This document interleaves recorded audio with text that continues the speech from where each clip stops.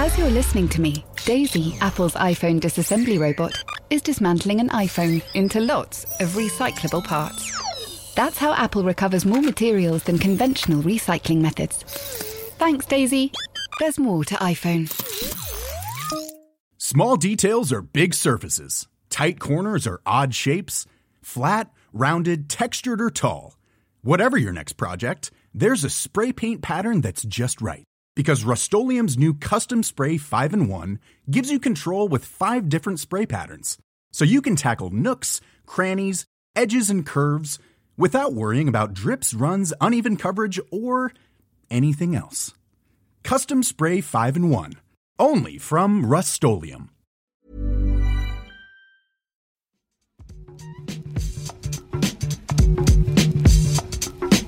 Hello and welcome to the Game Football Podcast from The Times. Today it's time to celebrate.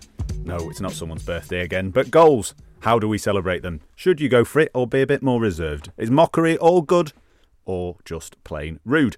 We'll also be talking Chelsea, Jesse Lingard and cooling off periods, and joining me, Tom Clark, to discuss all of that. We have the chief correspondent for The Times and Sunday Times, Martin Samuel, a former footballer who was fond of a simple celebration, hands in the air with a big beaming grin, and he's smiling again today. It's Tony Cascarino. And another former footballer who, in the only picture I could find of him celebrating a goal on the internet, he's shouting in euphoria with a clenched fist as his Nottingham Forest side beat QPR. It's Mr. Chuckles himself. It's Gregor Robertson. Good goal, that. Johan Foley, apparently, for Nottingham Forest against QPR. Yeah, FA Cup, wasn't it? Yeah, you are absolutely buzzing. The haircut is bad, though. The haircut's awful, yeah. Yeah, bit of a mullet. Yeah. They were in though, weren't they? The early noughties mullet, yeah, I had one myself as a teenager. Anyway, with one man with a reason to celebrate, chaps, Mauricio Pochettino. He'd listened to us on Monday's show, given an absolute coating for how rubbish his side are. Then he'd read Martin Samuel's column on Tuesday saying, watch out, boys, you're only getting worse. And he got into his team and he said, look, these chumps at the Times think we're rubbish. You need to go out there against Aston Villa and show them what for. And they did. They turned it around, Martin. Yeah, they did. No, they did. They played very well. Very well. They had one of their one good games in over many years. But that's where they need to be all the time. Yeah. With the money they've invested, that's where they need to be all the time. What was good about it? You know, all jokes aside, like what did you see? What was good about it was that the two midfield players looked like a cohesive midfield again. Caicedo and Fernandes. They looked very good. They scored early-ish, which Chelsea need. We've all seen the stats about XG and everything, and whether you're greatly invested in XG or not, expected goals.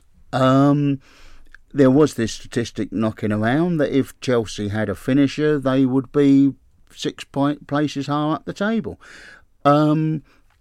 So that stuff went right. He dropped Thiago Silva. Now, whether that's temporary or whether that is the future, Thiago Silva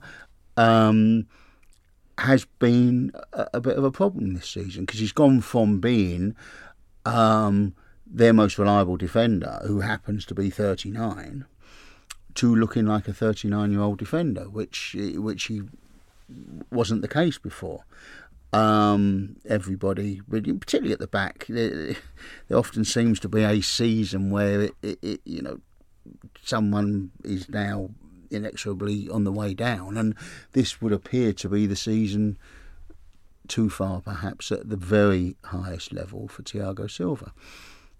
So he removed him from the team, and it all came good, and that's there was good performances. Gusto and people like that played well, but they have done this before. There's been games where you've seen Gusto and thought, there's a player there. He's a player, and you've seen individual performances from players that you think, yeah, this is it. This is now, if they can get this together, on they go. So now they've got to get it together. They've got to get it together on the weekend. Monday they've got Crystal Palace. They're at Crystal Palace, yeah. And then they've got Manchester City the Saturday after. Tony, obviously you've been very critical of your former club, and rightly so, given their poor performances. But they are in the final of the Carabao Cup, of course, and they're now progressing in the FA Cup. Are the cups enough for Poch this season? Well, it would be this year. because what we've seen is a mess. Do you think he has to win one, though? Well, when you're in the final, look, Chelsea as a football club has been a club. The expectation is winning. I mean, Poch keeps telling everybody, you've got to forget the past. This is different. Well, they spent £1 billion. You can't really forget it that easy. You expected to challenge. Why was the money spent? It was to keep up with everybody else. It's a difficult one with Chelsea because we haven't seen that performance of 90 minutes all season.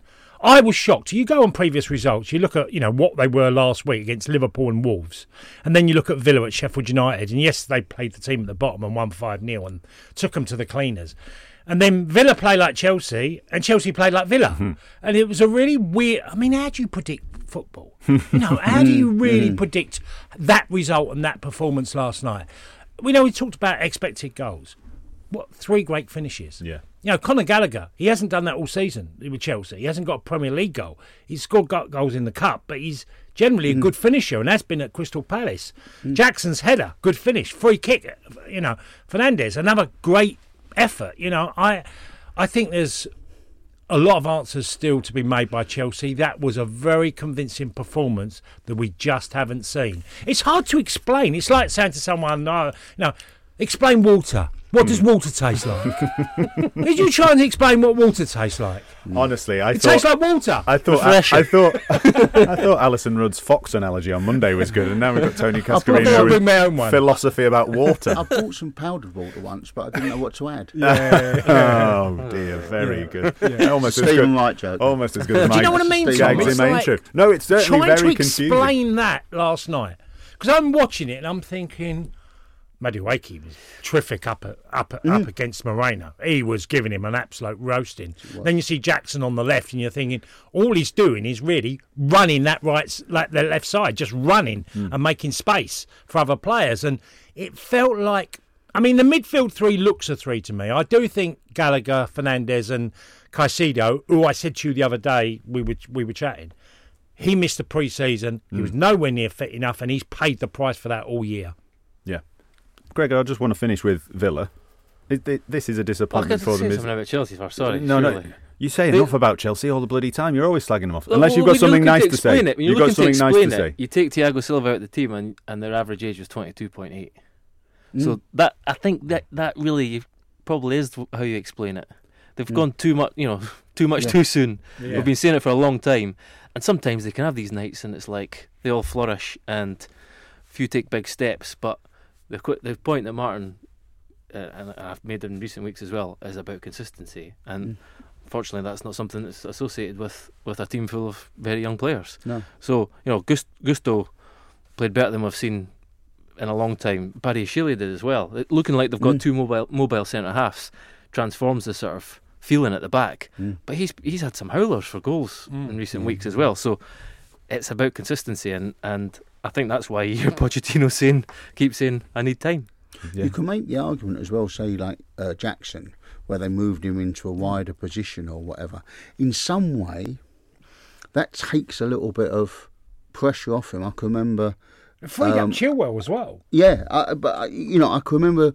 I can remember Venables doing it with Alan Smith at Leeds because he wasn't scoring and he thought it was weighing on him too heavily being played down the middle, and he moved him to a wide position, and his logic being that suddenly if you can get 6 or 7 goals from a wide position, that's a good return for a winger. That's 6 or 7 goals from your centre forward it is no good. Move him to a wide position, then he starts. The pressure is not on him as much.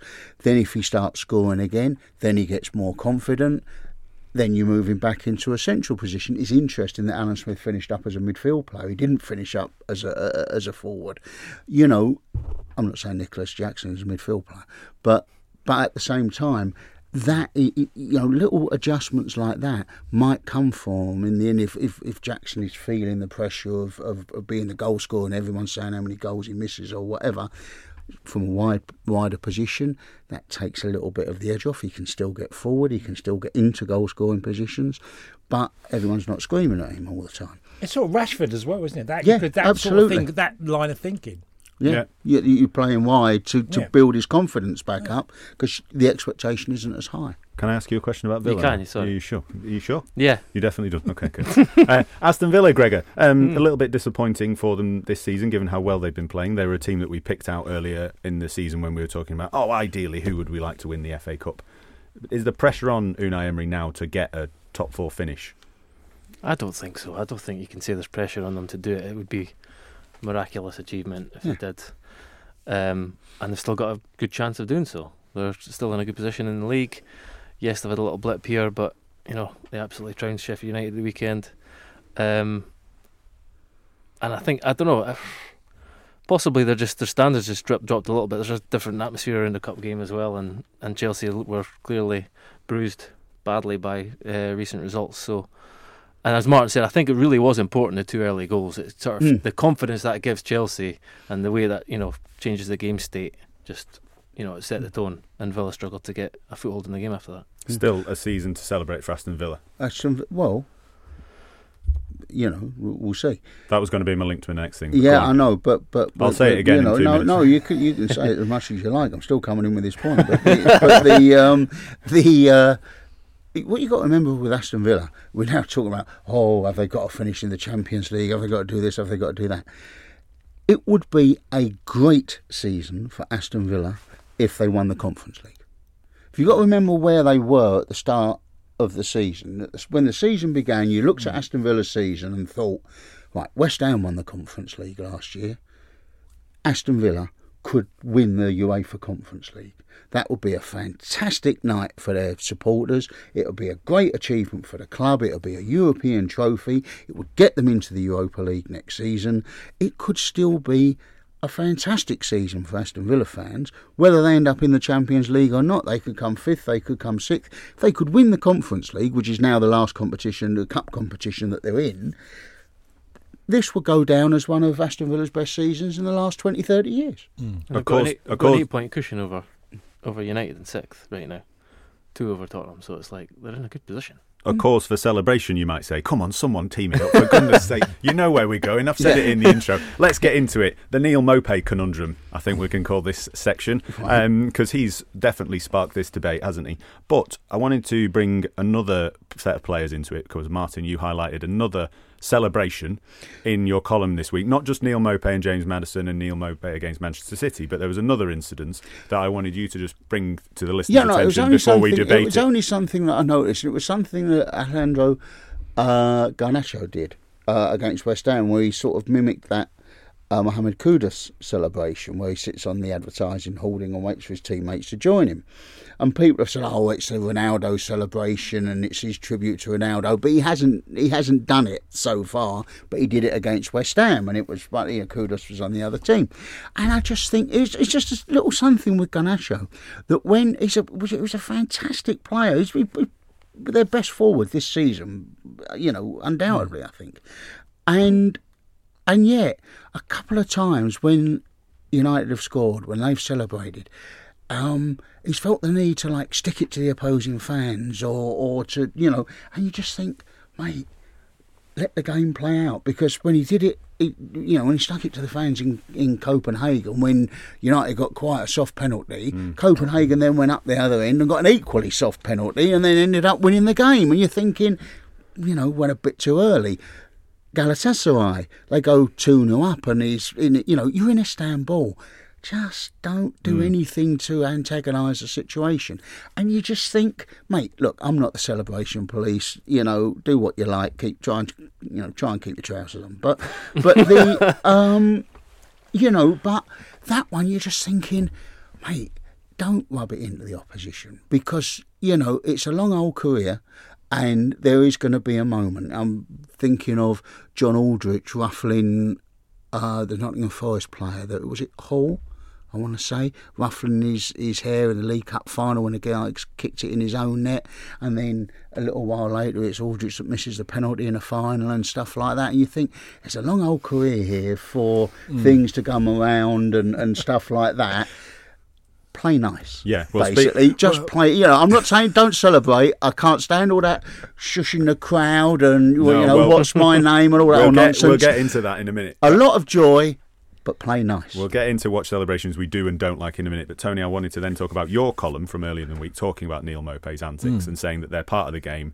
But you did have a jibe in your career that you regretted, in the spirit of what Martin was saying about maybe think before you speak So or repeat act. it now, Tom. So tell us, tell the listeners You're about talking of the story in the limo. talking about the one that you mentioned in the column further down when you're talking about playing for Aston Villa, playing against a lower league side.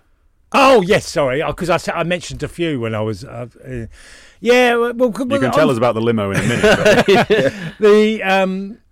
Look, years gone by, you would always, the money one was the one. Yeah. If you ever played against the lower league, or you were in the lower league team like I played for Gillingham against Spurs, money was the one that was always thrown at you. How much you want a week. Between players. Between players on the pitch. It was always the money one. That was the original sort of sledging that went on. Well, I then done it when I was playing for Villa, and I've said another day, another dollar to a player on the I think it was Walsall we were playing at the time, and then I've gone, oh no, it's another day, another grand. I've just signed a contract for $7,000 a week, and I've just repeated and gone, another day, another grand. Just back out. But I immediately felt I was him. Like a muppet.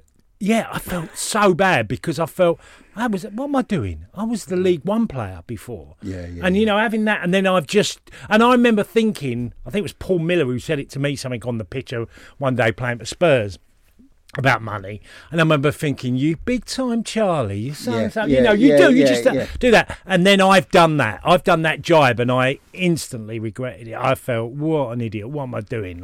What was the one in the limo then?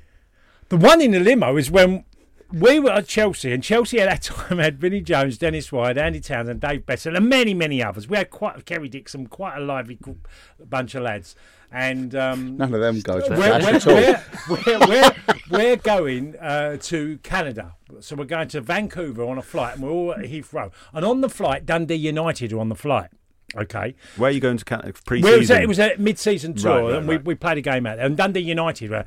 So the lads are on there. Dundee United are on the back and all that. Anyway, so you're in the fancy seat? Yeah, well, no, we're in the premium economy. But right.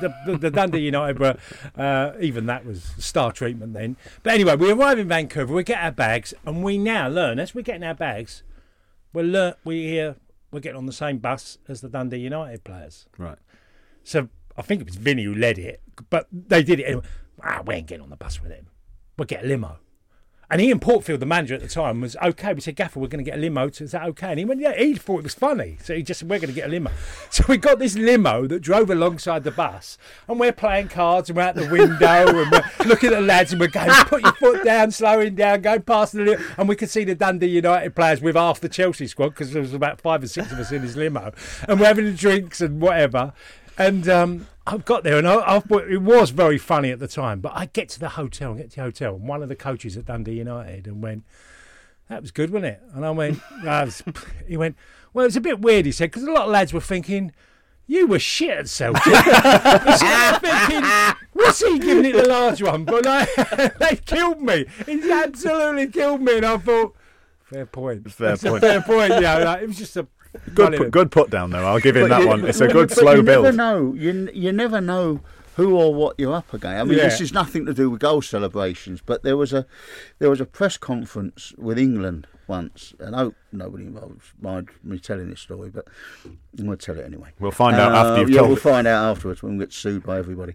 But there's a press conference with England, and it was David Beckham's press conference, and he had just come second in the European Footballer of the Year or something like that. It wasn't the Ballon d'Or, but I think it was the European Footballer of the Year. It was the same week, or a week after, Victoria had just released her first single, and it had got to number 2. It hadn't made number 1. Great and tune, Dane Bowers. Rob Shepherd has written an intro about the European Footballer of the Year, along the lines of, he probably wrote it a lot better than I'm going to say it, but it was a very clever intro. He said, David Beckham's just like his missus, can't get to number 1 without the rest of the team. Which which David has taken sort of personally as if he's having a dig at Victoria, which he wasn't at all. It was just a joke about him coming number 2, she was number 2 or whatever. So at the end of the press conference, he's done the press conference with England, and he said, Shep, he said, you know, I didn't appreciate what you said about Victoria. So Shep's gone up to David. It was a joke. It was just nothing about Victoria. He said, no. He said, how many number 1s has anyone in your family ever had? Now, the thing is, anybody else in that room, he could have said that too. And you're going to win. Yeah. You're going to win. Rob Shepherd's stepsister, was a session singer.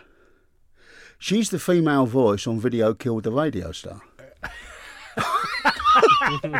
So he said it to the one person in the room who can turn around and say, well, one actually. Yeah.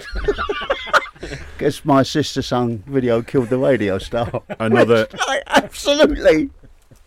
Kills it stone dead. Another cracking put down. But I want to come back. Sorry. I want to come back to celebrations though, because we're talking about kind of, you know, winding people up and things.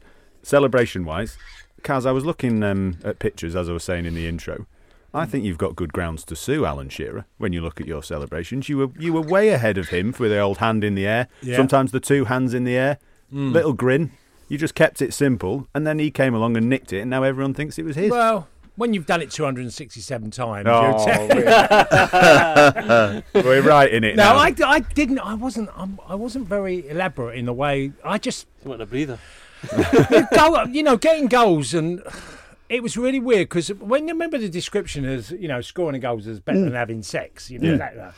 I always say it's not. It's more like masturbation. It's a great relief. There's no way this is going on. The amount. Of course. No, but as a joke, because I found goals was a relief. You know, as in scoring, and you know, you're under pressure as a forward to get goals. And do you remember when I was trying to hurry you up through your Aston Villa chat? This is why, you see, I knew it'd be good, Gear. Yeah. Anyway, but no, I wanted to. Anyway, right, Gregor, how do you follow that? I know you didn't score many goals in your time. But I was the opposite, Tony. I would run around like a lunatic. Because you did score from a corner. Direct from a corner once, didn't you? I did, yeah. That was a shock. I did the same, I think. Yeah. Charging around. People gave up chasing me. Yeah. Yeah. Did either of you ever play in dressing rooms where there was like thought through? Because the kind of thing we're talking about now, you know, Mopé, and, you know, they're kind of they're almost like trademark celebrations. I would have loved to have Mopé in my team. Oh, no, but why? Because of his celebrations or because he's a wind-up merchant? Because he's a wind-up merchant, but the celebrations is part of it. Yeah. He did it with the dart throwing against Spurs. Like, I played with one player. I won't say it was. It was like similar to this. He would do anything to antagonise the team, like the fans, anyone. Like, and it's great. Yeah. And the thing that happened, you know, clearly now we're talking about, was he doing it at the right time? Because he did it early against Spurs, and I got beat. Which is Martin's point about you got to time. Oh yeah, I mean, look, Garnacho. And Garnacho was a sort of harmless thing. It was just something I noticed. I wouldn't have even mentioned it or noticed it had it not been for the Copenhagen and Galatasaray ones as well, where you're thinking, you know, he's got this habit of trying to. But it was a really good. Everyone else when he scores, and you know, it was a really interesting point though, because in the column you make the point that a lot of people missed it because the actual visual was of Mainu, Højlund, and as I say, as an editor, I saw it and went, "What a great picture! That's Manchester United's future," and blah blah blah. Didn't even think actually he's nicked Kudus' celebration. Yeah. But so coming back to the point, Tony, about you know, orchestrated, pre-planned celebrations. Yeah. Any teammates or in any dressing rooms for a bit of that? Well, I mean, I've witnessed ones that only you could describe. I mean, Adebayor doing the length of the pitch against Arsenal when he was a Man City, you know, I mean, there's no way on earth he's fault. If I score against these, I'm going to. No, that's just euphoric. Yeah. I'm talking about more kind of like, you know, to shine the shoes and all that kind of stuff, the kind of joyful, daft ones. One of the great all-time ones for me is South Africa's first goal in their World Cup when they were hosting, and the dance moves after Shabalala. Yeah. But so it then leads me on to a thing about which Martin touched on before, kind of joy and exuberance against the kind of cool Cristiano Ronaldo-esque. Because speaking about Manchester United, we mentioned Kobe Mainoo and that brilliant goal that he scored against Wolves. The only bad thing I found about it was that he did the kind of calm down, I'm cool as out here. I was just thinking, you're 18, lad. You've just scored in the 97th minute. Well, Thierry Henry used to do that, and there was no footballer that brought more joy, really, than Thierry Henry, but he used to be a big one for putting his finger to his lips and stuff, and you think, oh, come on, mate, run around a bit and smile, I think we are getting dangerously close to being the celebration police here now. Oh, no, we absolutely are. We absolutely are. I didn't agree with Martin before when he said we're not the celebration police. I was like, I was actually a bit different about Mainoo as well. I thought, crikey, as I say, I did. I jumped around like an absolute fool, and look back and you go, oh my God, that felt like he was like, yeah, I belong here. Yeah, I know. And then there's he an did after element of those I belong celebrations. here, He was right up to the fans afterwards. True. So Maybe I'm being harsh. Yeah, I don't know. Someone like Mopai, it's like he's clearly he's every minute he's on the pitch, he wants to wind up the opposition. He thinks he can get a benefit from it. Often he does. People kick him. People he winds people up. That's what we did with Walker. There's no limits. No. See, that is usually it works. That's the truth. But it backfired against Spurs. So I'm sure you'll see him get beat by Man City as well, don't which mind I know Mopai. you're going to get beat by Man City whether you wind up Kyle Walker or not. Yeah. But think of Mopai and what Plaza's probably said to him when he's doing what he did at Spurs, and and Plaza's on the pitch for Everton. Your period at Everton, it literally brought up on the pitch to him. You were so and so at Everton, and you already feel like he's got a bit of an advantage. He does love doing it. I worked with Natalie Sawyer, and she knows Mopai from Brentford days, and she's interviewed him. Said, he loves really unsettling the opposition. He really gets play, and he's good at it. The old Wimbledon team did. I'm trying to remember who was the fullback, the one who broke Terry Phelan? No, the fellow who broke his leg and went off pretending to row it like a canoe. He was one of the original crazy gang. Broke his leg. He's being carried off on a stretcher. And he sits up in the stretcher and starts doing that as if he's running it's like it's earlier. But he turns round to Phil Thompson at Anfield and looks at him, keeps staring at him, and Thompson says, "What?" And he's looked at him, he's gone, "I tell you what, mate, Walt Disney couldn't draw your face." And stuff like this. Martin, Euro 96, Paul Gascoigne, the dentist chair. Oh, that was definitely one of the all-time iconic ones. Yeah, and also that was planned, obviously. In terms of riposte. But he's shouting them to get the water bottle or whatever. Yeah, he was shouting. How was that perceived at the time?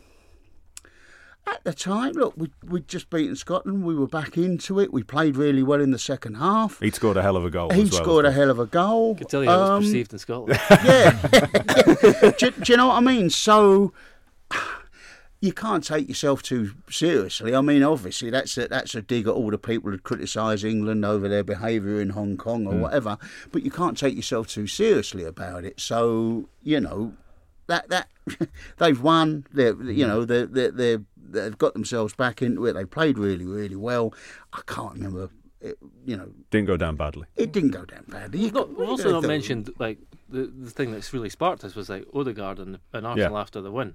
Yeah, getting the camera and how jubilant they were, and that's people seem to be really. It's almost, and there's the thing about the team photos afterwards in the changing room and stuff now.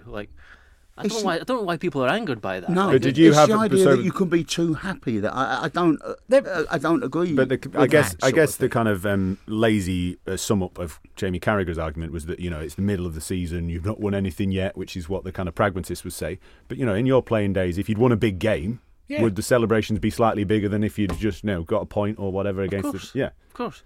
But a lot of the guys that are making these arguments were like serial winners. They're played for clubs where winning those games, those big games, was like a habit, and then so they want to kind of project this image of like real professionalism. It's like, this is what we should be doing. Arsenal aren't there yet. And so maybe his argument is to get there. This is part of it. I'm not sure. I think just win more of those games, and you probably see a little less exuberant celebrations. Over 95% of you go back to the music side don't have number ones. Yeah. It's okay. So when you're a footballer, high 90s don't win things. So. There is a road to winning, and if I knew a lot of the Wimbledon boys, and when they won the FA Cup against Liverpool, they celebrated bigger and better than anybody. Yeah. I mean, and you knew that before the game. They were celebrating before the game, because they were just trying to unsettle you. Yeah. But they were brilliant at it, and that's why all of them, nearly to a man, ended up having big moves in their career. I also think there's more like, this is not to say anything about football of the past, but there's more goes into like a game plan for every single game now. If you think about, read Hamza's piece about the sort of the hybrid pressing, the way their game plan was very clear about the way that they tried to stop Liverpool, and it worked. They'll have spent all week working on the same patterns of play and the same pressing triggers and all that kind of stuff. Well, Gregor, imagine it's just some, I don't know. I think the culmination of a week's work and a big performance. Let them enjoy it. High-fiving defenders for making a clearance. Yeah. I mean, in our day, we would never have done that. No. Everybody high-fiving, you might go, well done, and that's about it. But now you're seeing literally high-fiving when they make a great challenge. Big tackle, big clearance off the line. You must have given it big licks, wouldn't you, for a big goal-saving Got tackle? a ruffle of the hair. Little ruffle of the hair. But this is a modern thing. This sort of now that everyone is far more in tuned into the psychological side of it, and It's American sport. It's all of you watch England play cricket. Every single time someone puts bat to ball, they meet up in the middle and they fist bump. Yeah. Well done. I'm thinking it's a forward defensive. What are you talking about? Well, but it's a little fist bump. Keep going, mate. And that's modern. That is modern sport. And the celebration stuff. And it's too early. You always get, it's like people who say to you when you write something, why don't we wait till the end of the season because Man City are going to win it and stuff like that. And go, all right, then what I'll do with the column next week will be a big blank space, and it'll be what Martin's going to do, and he's going to wait 4 months, see who wins the league, and then tell you that they've won the league, and that that he could have seen that, and that's not what Enjoy the journey. That's the journey is the thing. So after every game, you're sort of formulating an opinion. You're changing this. You're fine tuning that. Well, I think this looks as if this could this way.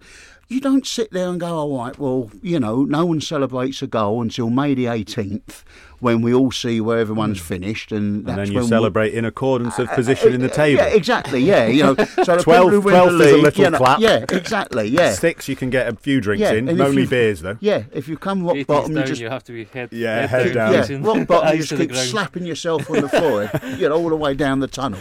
I think we're onto something. Yeah, look, if when we're kids, and we have this a lot, where you go to the schools, everyone's getting a medal for everything. I've done presentations in my latter years of my career, and everyone in the world's got a medal. And I think, well, when you're a pro, surely we can all celebrate when we have great times on the pitch. Absolutely. Well, speaking of, you mean that journey can go to lots of different clubs, and so the one I wanted to finish on, as we've turned into the celebration police, we might as well own it now for at least 20 minutes. But the thing we're not arresting anybody. We're not. See, this is the we're thing. Not. Just warnings. Some of the celebration police want people arrested. Just warnings. But the one I wanted to finish on is scoring against your former club. And Tony, I'm going to come to you last because I know you've got a story. Martin, any views on the whole? No, I couldn't possibly. Yeah, I do think some of it is a little bit ridiculous. You've got someone who won't celebrate against a club he was on bloody loan at, and you think, mate, you're only here 2 months. Gregor, do you ever celebrate? I agree. If there's because you played, lots of different clubs. Six. You must have played against Dennis your Law former not club. celebrating against Manchester United Exactly. at that time. That's the point. I can get that. I can understand that. Got a huge association with a club, And he's relegated them. Yeah, and he's relegated for their rivals. Yeah, I mean, but that's the bar. But that's their bar, isn't it? Yeah. That's the bar. I think so. I mean, but you must have played against your former teams before, hadn't you? By playing in the Football we've League. discussed already. I think if I highlight how many goals I scored. No, but you might have been involved in celebrating for a teammate or whatever. Being involved in the celebrations, or did you ever consciously go, no, I'm just going to show my respect to crew in Northampton here. I'm going to keep my head down. No, but as I say, if there's a club you have a really long association with and deep ties, then I could understand why someone would do that. But otherwise, God no. Yeah, I agree. Like I remember Levi Colwill against Brighton earlier in the season, and he actually started hearing off. He was like, "Oh, because he didn't score often." He's like, "Yes," and then, "Oh, wait there, sorry." And he put his hands up. I think of all the different newspapers. I think of all the different newspapers I've worked for. If I scored against the Sunday People, I don't think I'd celebrate because they're in enough trouble already, and they gave me my first job, and they were fantastic. I scored against the Daily Express, I'd go nuts. speaking of going nuts against your former team, Tony Cascarino, you, Millwall. Yeah, Tell us playing for about it. Villa. I left Millwall, and what fans don't know is that, you know, what happened me leading up to going to Villa, I was basically, the fee was agreed, and I went back to the club. I didn't agree with Villa straight away. Went back, and I was there a week, and I got called into the secretary, Graham Halltop, and he said to me, "You've got to go to Villa. We need the money. We need you to go." And I said, okay, and they ended up offering me some money to go to put the package together that I asked for. So I go to Villa, and we play Millwall in the Cup at Villa Park. And it's 0-0, and every time I get the ball, I'm hearing Judah shouts, you know what I mean? I'm thinking, it went on for about 45 minutes to an hour. Anyway, I scored, didn't I, against Millwall. And I've gone straight at the Millwall fans. Full Adebayo. Not as bad as that. Nowhere near as bad as that. No knee slide. I'm literally giving it back, like, because I've been called Judas all game, and like this is, you know, I'm thinking, well, they wanted me to go. They also, you know, they are put me. So what are you giving it? And there you go, you nasty so I'm waving all the so-and-sos. fists and giving. There was a few signs at me and whatever, and I'm giving Finger it back. wagging. Then as I'm doing it, I'm thinking, you idiot! Your family are from South London, right? I'm there a lot, and I'm also, a lot of people remember that, and probably not the best fans to do it to in front. So I've sort of calmed myself down. But it was at that time a bit of a tricky one. Yeah. I mean, I did it for Nancy against Marseille, and I thought I was going to get a brilliant reception, and didn't. No. I thought they were going to be fine with me scoring. You know, not, okay, they don't want me to score, but I didn't think I'd get the reaction I got from Marseille fans to me. You know, me scoring against their club, which was quite a surprise. But I didn't go nowhere near as far as I did with Millwall. Well, Part of the theatre, isn't it? it is. Yeah. It is. Well, if you want to be part of the theatre and give us some views on celebrating, or maybe you're a Millwall fan who still hasn't forgiven Tony Cascarino for leaving. I know, they're all against good Aston now. Villa. They're all good. I've made it up. There'll still be the odd one out there. You might have sparked some memories telling that story. You can get in touch with me, tom.clark@thetimes.co.uk. We might read out some ideas on Monday's show. But stick with us, we're going to be talking about cooling off periods and Jesse Lingard next.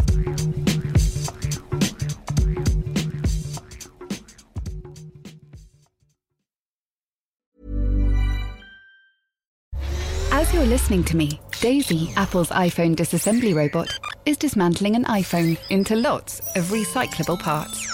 That's how Apple recovers more materials than conventional recycling methods. Thanks, Daisy. There's more to iPhone.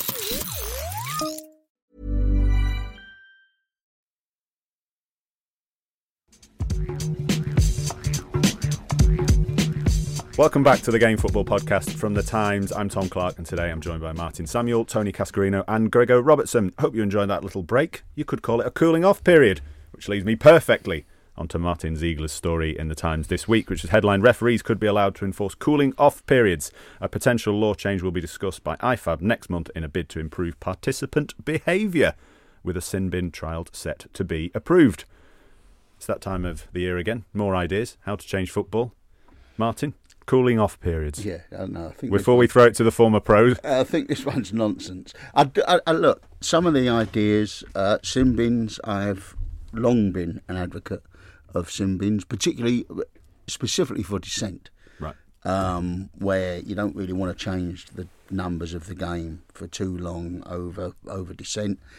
But if you're 10 minutes stood next to your manager, particularly if you go 1-0 down during that period, I don't think that's something you're going to be doing, next week or the week after. I think it would stop it. One that never gets discussed, which I would definitely be in favour of, is what they call the self-pass rule. It happens in hockey, it happens in rugby. You can put the ball down instead of having to pass to for a free kick. You can put the ball down instead of having to pass to one of your team. You can just put it down and play it yourself. You can run with it, and that, if you see it work in hockey, it cuts out dissent overnight, because you can't start arguing with the referee because the game's going to go on. So the minute the referee blows for a foul, you'll just get back into position. And it doesn't greatly alter the game, because once a team gets back into position, you can't get that far with a self-pass. People say, someone will just stand in front of the ball. If you stand in front of the ball, you get sent to the sin bin, so you're off the field for 10 minutes. So it all links, and it all makes this joined-up, coherent structure for how to discipline a game. I'm not quite sure a cooling-off period where everyone's just basically cramping up for 2 minutes whilst staring each other out and saying, right, we're ready to go in another 2 minutes. And, I'm not sure that necessary, unless the cooling off period is where everyone goes to the bar and has a couple of beers together and then makes up and then comes out again. I'm not quite sure that works. Just to come in on that point, in Martin Ziegler's story, it says the exact length of the cooling off period is still under discussion, but lasting a number of minutes with players separated by match officials into different areas. It's like, I've never had kids, but it's the whole, go to your naughty step. Does the ref not already try and do that when there's when there's a coming together or whatever? You get the captains together, don't you? And you say, tell your players to calm down or whatever the conversation is, or he gets the two players who've just had a brawl, fight or whatever together and calm down and shake hands or whatever, and that happens it just seems unnecessary. There's much easier things you can do that don't alter the structure of the game. Plus, how long before the cooling off period gets sponsored by, cool off with, air conditioning or something company. like an air conditioning unit or whatever. And, it breaks for adverts and stuff. And then, you begin to suspect that the referees are actually told to put in a cooling off period because they've just sold the advertising for however much. We're a cynical podcast. Oh, we're a very cynical podcast. I can see it, though. That's the thing. Absolutely. We can all see it. That's the way it comes from. Gregor, cooling off period? Ever been in a game when it would have been useful? Yeah, of course. But as I say, I don't see what... The cooling off period would come after people have been cooled down a bit, I think. Because the referee still has to intervene if there's a brawl or something. Once that's happened, then you say, we're having a cooling off period. Like, well, I think we've probably cooled off now. Thanks, ref. I don't really see what I agree with Martin. The sin bin is interesting. It's something I would like to see explored further. But I need to see the other two kind of things in Martin's piece about they're going to say that a penalty now the ball has to cover or shadow the centre of the penalty spot. Like, what? So it feels like law changes for the sake of it. Sanitise the game, basically. No, I mean in many different ways. We've had this discussion before. How many laws there are, and they're going to make more deliberate handball in the box a straight red card. I think the laws need to be simplified. Yeah, we don't need to keep adding these layers and I know, layers. It's your catchphrase for when you run for the presidency of IFAB, Gregor. Simplify. Bonfire of regulations. Simplify. But no, Tony, in terms of your say on the kind of cooling off period, presumably not a fan. Well, no, my love of football is that it's always been controversial, sometimes toxic, sometimes horrible, sometimes embarrassing. It's the number one sport in the world. And if we keep going down this road of sanitising it to a degree of every little thing, yes, there are problems within the game. And I'm quite happy with a sin bin scenario of get off the pitch and you're off. Football will react. Coaches will react. Players will react to the laws that you're making. And if they can find an advantage, they will. But I don't want to get away from the love of the game that I always felt. There are things wrong with it, but you don't want a perfect system in football, do we? Sin bin's been a huge success in amateur ranks, and it's been tested. How long would you have a sin bin for? Would you have a set time, or would it be judged maximum 10 minutes, 5 minutes? What would you think? 10 minutes seems quite a long time. 10 minutes, a lot can happen in 10 minutes. Yeah, but simplify. So if it's 10 minutes, it's 10 minutes. It's got to be a proper deterrent. If it's 5 minutes or 2 minutes or whatever. Well, there is an issue, Martin, with this as well. Is that if it's a 10-minute, obviously punishment, now are the opposition going to slow the game down to enable their player to get on quicker? This is how I'm thinking. Our coaches will think, and players on the pitch will think. If he's off for 10 minutes and it's now 6 minutes, slow down, walk to take the throw in, and as slow as you can, so he gets. Of course, or you stop in the game. But then it's got to all be joined up. Exactly. So time wasting becomes an issue. It works in other sports. It works in rugby. It works in hockey. Hockey has a green, yellow, red card system. You've really got to do something bad in hockey to get a red card. See, this is the other thing. That once you've got a sin bin, you sort of bring that level. A red card becomes much more serious if you've got a sin bin, because you've got other options. Now, I'm talking about making it just for dissent, but I know that they're talking about making it for some other offences as well.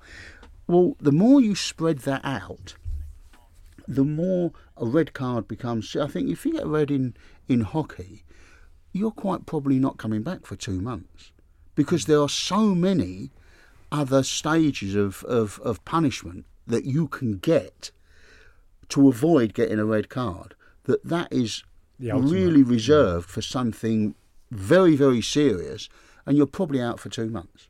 You're probably banned for 2 months, because they don't even have... You can get 2 sin bins in hockey, because you can be sin binned for a certain offence, and then you can be sin binned for another offence. It doesn't add to a totting up thing. It's not like 2 yellows make a red in hockey. You can get 2 yellows and come back on the field. So a red card becomes, 1, absolutely last resort, and 2, once you've been sent off, you've crossed a line. You're not playing for 2 months. I would only have it for dissent. For dissent, yeah, that would be my... Because that just adds more layers of subjectivity about what constitutes a... So, if it's not quite a red card, okay, we'll sin bin them for, if we're talking about tackles and stuff, no way. You get VAR in the sin bin on the dissent. So, can we have the lip readers in, please? But the main point to say is that, they seem to be trying to take explore all these different avenues that will give a referee another option, another sort of weapon. Because... every year or every few years, there's a directive about if you surround surround the referee, if you swear at the ref, whatever, you're booked. And we're seeing it actually to managers this season. It has, they have actually, bared their teeth, but it always fades away. The referees never, after a period of time, have the kind of... Do you think it's faded away? To continue booking. Definitely been more bookings, I think. Even going to watch Lincoln games and things, far more bookings. We've had a lot of second yellow, red cards. I think it faded. I think from the start of the season it's faded. Do you think? Interesting. Well, maybe we should explore that. Maybe we'll have a look at it. Coming to a Times article near you sometime soon. Tony, you were going to say? Well, no, I was going to say that the problem is what we talk about in 224, in 234, the rule's going to be much softer. And you can get punished even harsher. And that's what bothers me, because I've always said, well, penalties 10 years ago, think of penalties, what are they going to be in 10 years' time? If we're giving pence for this now, what are they going to be in 2034? And that's going to be the same with laws, that we're just going to make them so soft that not doing hardly anything wrong can get you a yellow card. In terms of changing these laws, and Gregor, you kind of touched on it there by giving referees more teeth, do you think this would help or hinder refereeing further down the pyramid and into the amateur game, in terms of on the park or whatever, the idea you could sin bin someone for telling you to F off? I think it already has helped. I think, as I say, there's been trials and it's been shown to be a huge success. And I can understand even the cooling off thing being different, because there's not TV cameras, there's not the eyes of thousands of people on what's going on the pitch. So, it might be the referees have to say, right, guys, separate, go back into your own areas. But still, as I say, I think that's what they try and do when something kicks off anyway. So it's not something I'm really hugely supportive of. We're almost trying for a level of perfection in all areas of football, whether it's the balance sheet or whether it's, you're almost setting sort of quite unrealistic targets. I can remember Palomine, who was a lawyer, we were talking about racism in football and everything, and he said, one of the problems is the FA's ambition for racism in football. So zero tolerance, he was talking about. He said, but it's more than zero tolerance. It's like zero racism. What we're aiming for is zero racism. And he said, well, that can only ever be defeated. He said, because you're never going to get zero racism. He said you will always look as if you failed if you set 0 as your target. And it's not like you say, we'll tolerate 5% of racism. It's not a case of what you tolerate. But if you say our target is zero, he said it only needs one person at one football match to shout something out and the policy's failed. He said, so, you always feel like you're failing. You always feel like you're fighting this losing battle. And in many ways, it's a similar sort of thing with what we want football to be, because you want this perfect game where every decision is completely right and everything works absolutely swimmingly and no club ever gets in trouble and no club ever... And you're thinking, this is completely unachievable. someone is going to mess up. Someone is going to get their sums wrong and make a mistake in the transfer market, and it's going to get relegated, and they won't be able to sustain what they're doing. That will happen. Someone will make a mistake. This will go. We've got VAR, and the Tottenham-Liverpool game showed that VAR, if someone in the VAR room makes a mistake or mishears something or misinterprets or isn't paying attention, that can go wrong. No matter how many television cameras you can point at an incident, it can still go wrong. So we are aiming for these lofty, beyond lofty ideals that it will always feel as if football is failing as a sport if you don't allow some tiny allowance for someone just making a mistake. My least favourite word, example, is my least favourite word, because you can give an example of anything. Yeah, bankrupt. In one example of anything, like what Martin's talking there about being zero. There's always one example. And that's why because we could bring up something and someone will reference this happened in 1956. But how much relevance has it got on a general basis over the course of thousands of games? Yeah. Well, speaking of examples, let's talk about a footballer. Precedent is another. Sorry, so just precedent you're going to is another one. again when I was doing a lovely link off with the back. another one of your perfectly crafted links. We will do a greatest hits show at the end of the year, listeners, where it's just links. There's no Greg or Tony or myself. It will just be Tom's links. For the groupies out there. At the Times, if you want to hear that. Yeah, if you want the Tom's links show. But precedent is another thing where people go, oh well, this sets a precedent, and you go, yeah, but that's a really bad precedent to set. So why can't we just look at that and think, we can either keep doing that, which we now know was a total mistake, or we can just go, we made a really bad mistake about 10 years ago. We're not going to do that again, boys and girls. We're going to do the complete opposite, even though that's inconsistent, because what we did before was wrong.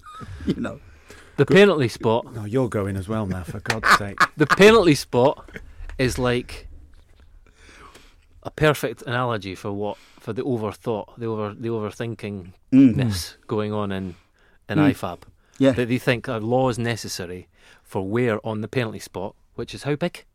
Yeah. Where the ball has to be on the penalty spot. That's the perfect example. There you go, Tony. Yeah. Of the madness at IFAB. Yeah, because everyone's sitting around basically thinking, how can we improve the game? How can we do? What can we do? You've got by to be overthinking how you try and improve it. They make it worse. Because if IFAB, they say, right, so what could be done to improve the game? If everyone in IFAB turned around and went, actually, it's pretty good. It's pretty good as it is. It's lasted about 150 years, exactly as it is. No problem at all, really. They go, all right, well, no one's getting any expenses for the next year for all these meetings, and no one's being put up in any hotels because you've come up with nothing. So they've got to keep coming up with stuff. Going, lucky they're not doing this podcast. Right. Yeah, exactly. Ready? Yeah. Anyway, good points, lads. Moving on. Yeah. Can't be bothered. So, Jesse Lingard, exactly. discuss. Who cares? Over to you. See if I give a fuck. Yeah. He's been working on puns. We said shit 4 times on Monday's show, and now I've gone for a fuck as well. See if we can really get in trouble. Oh, no, this will get the show cancelled. Jesse Lingard, everybody. Yeah. He's completed his move to South Korean side FC Seoul, making him the highest profile player in the league, as Charlotte Dunker reports on the Times website. I wanted to finish with a discussion on him. Fascinating player that he is, and his career trajectory. 2018. He's a star for England in their midfield, wearing the number 7 shirt that many greats have graced down the years. What's happened, and what do we think about his career and where it's gone? Still 31, flies into South Korea this week, believed to have signed a 2-year deal in the region of £17,000 a week. Interesting that in Charlotte's story she references not only a desire from Lingard to grow the game over there, but also the prospect of playing in East Asia might help him grow his own brand and business, with the possibility of expanding into fashion and the restaurant industry. Martin, you'd have watched Jesse Lingard a lot for England, Manchester United, and then for West Ham, of course. What kind of a player do you think he was, and has he kind of, not fulfilled his potential? Well, let's first of all start with the Korean restaurant and fashion industry. Yes, because that's the key part of this. They seem to be doing quite well on their own. I don't know if anyone's ever noticed this about Korean restaurants, but they're everywhere. Korean food is regarded as one of the most cutting-edge things. Kimchi and all of the pickle-related stuff, all of that gut health thing is the most fashionable thing in cooking at the moment. You can't move in restaurants for pickle this and pickle that. All being influenced by Korea. Their fashion industry is absolutely sensational. Yeah. They've got their own pop culture, the K-pop phenomenon. They don't necessarily need, with all due respect to Jesse Lingard, a bloke who couldn't get in Nottingham Forest team coming over there and showing them all how to do it. Now, maybe it's more that he wants to piggyback off that success that you have outlined. Now that's possible. Now that is possible. But to return to your earlier point about football, well, Jesse Lingard was a Manchester United player. Manchester United players get marked really, really closely. Hard for them to get in the game. When he went to West Ham,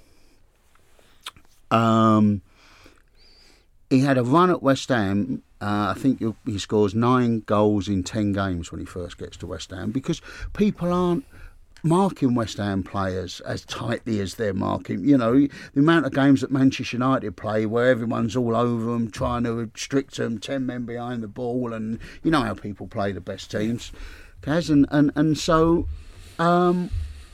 he had that all of his career, goes to West Ham, gets a bit of freedom, looked absolutely fantastic. Unfortunately, 9 goals in 10 games shows your hand a little bit, that you're a very useful player if somebody would just leave you alone. And he didn't score for West Ham the rest of that season, because suddenly everyone was playing him like he was a Manchester United player again. I always thought he was a fabulous player for England, and so did Gareth Southgate. And I could absolutely understand why Southgate picked him even when he wasn't a regular always at Manchester United, because he never let England down. He turned up in matches, he scored goals. I thought he was excellent. He lost his way. He went to Nottingham Forest. It wasn't the best move. I think West Ham would have taken him back.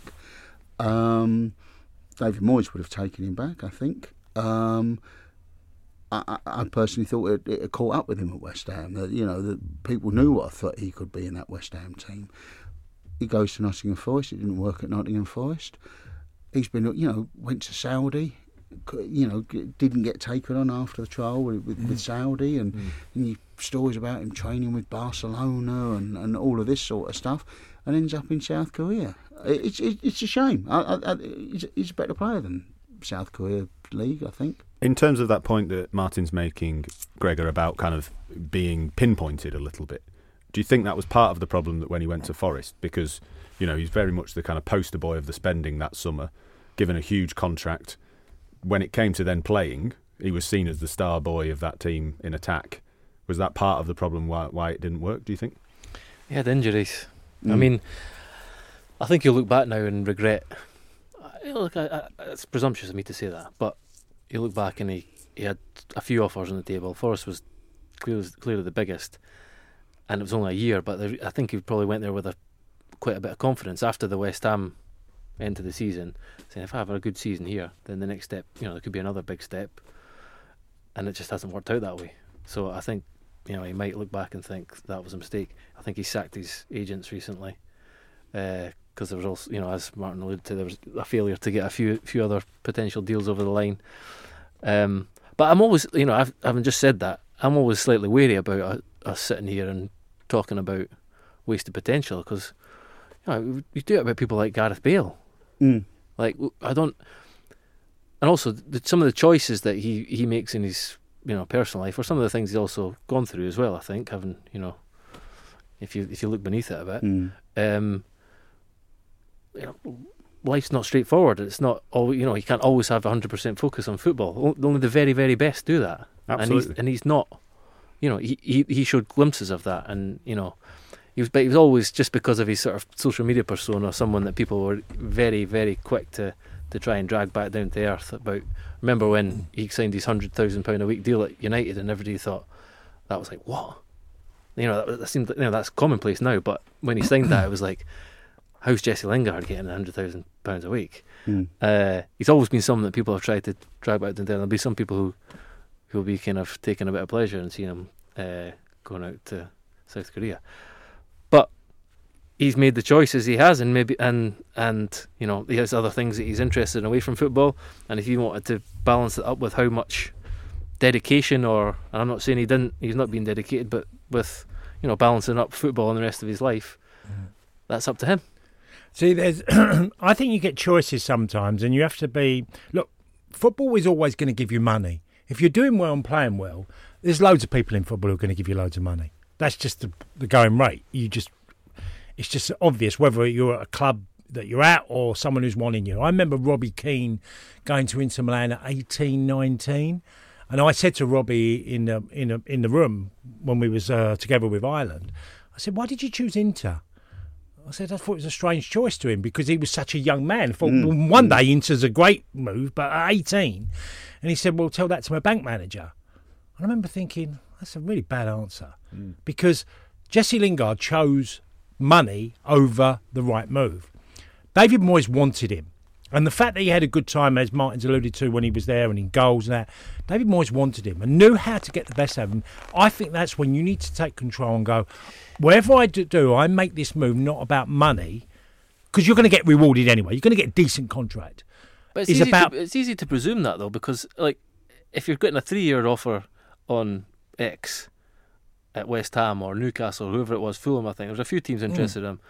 It's 3 years. He was getting 1 year at Forest, so he still, as I say, he still have to back himself. I know money, like the immediacy of that's a bigger deal, but there was less security, and now it's backfired. So you know, I'm not.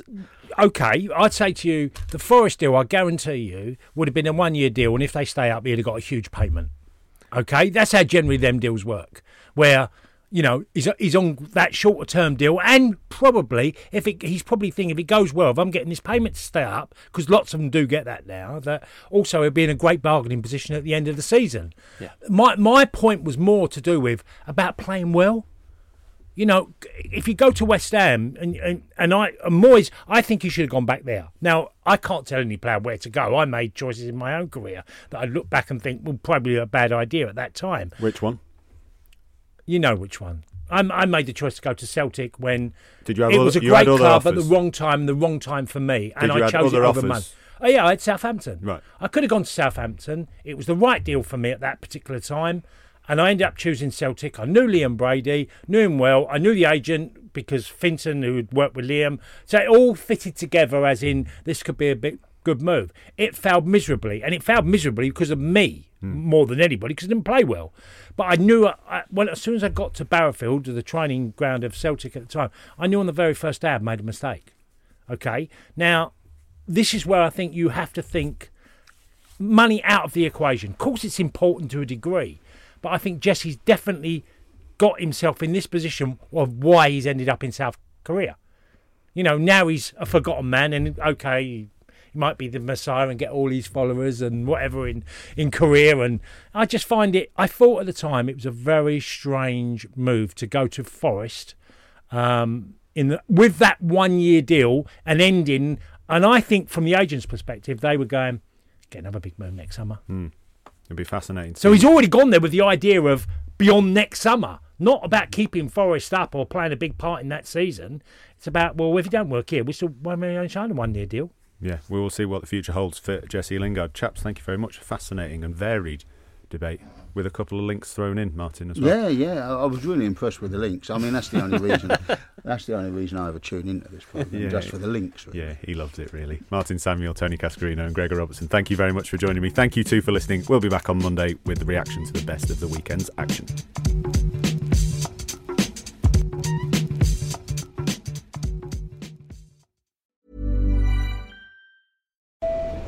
The train is now approaching. Junction at platform. Passengers, airport, please stay on board. Next stop, road station. iOS helps you control which apps you share your exact location with. There's more to iPhone. Small details are big surfaces. Tight corners are odd shapes. Flat, rounded, textured, or tall. Whatever your next project, there's a spray paint pattern that's just right. Because Rust-Oleum's new Custom Spray 5-in-1 gives you control with 5 different spray patterns.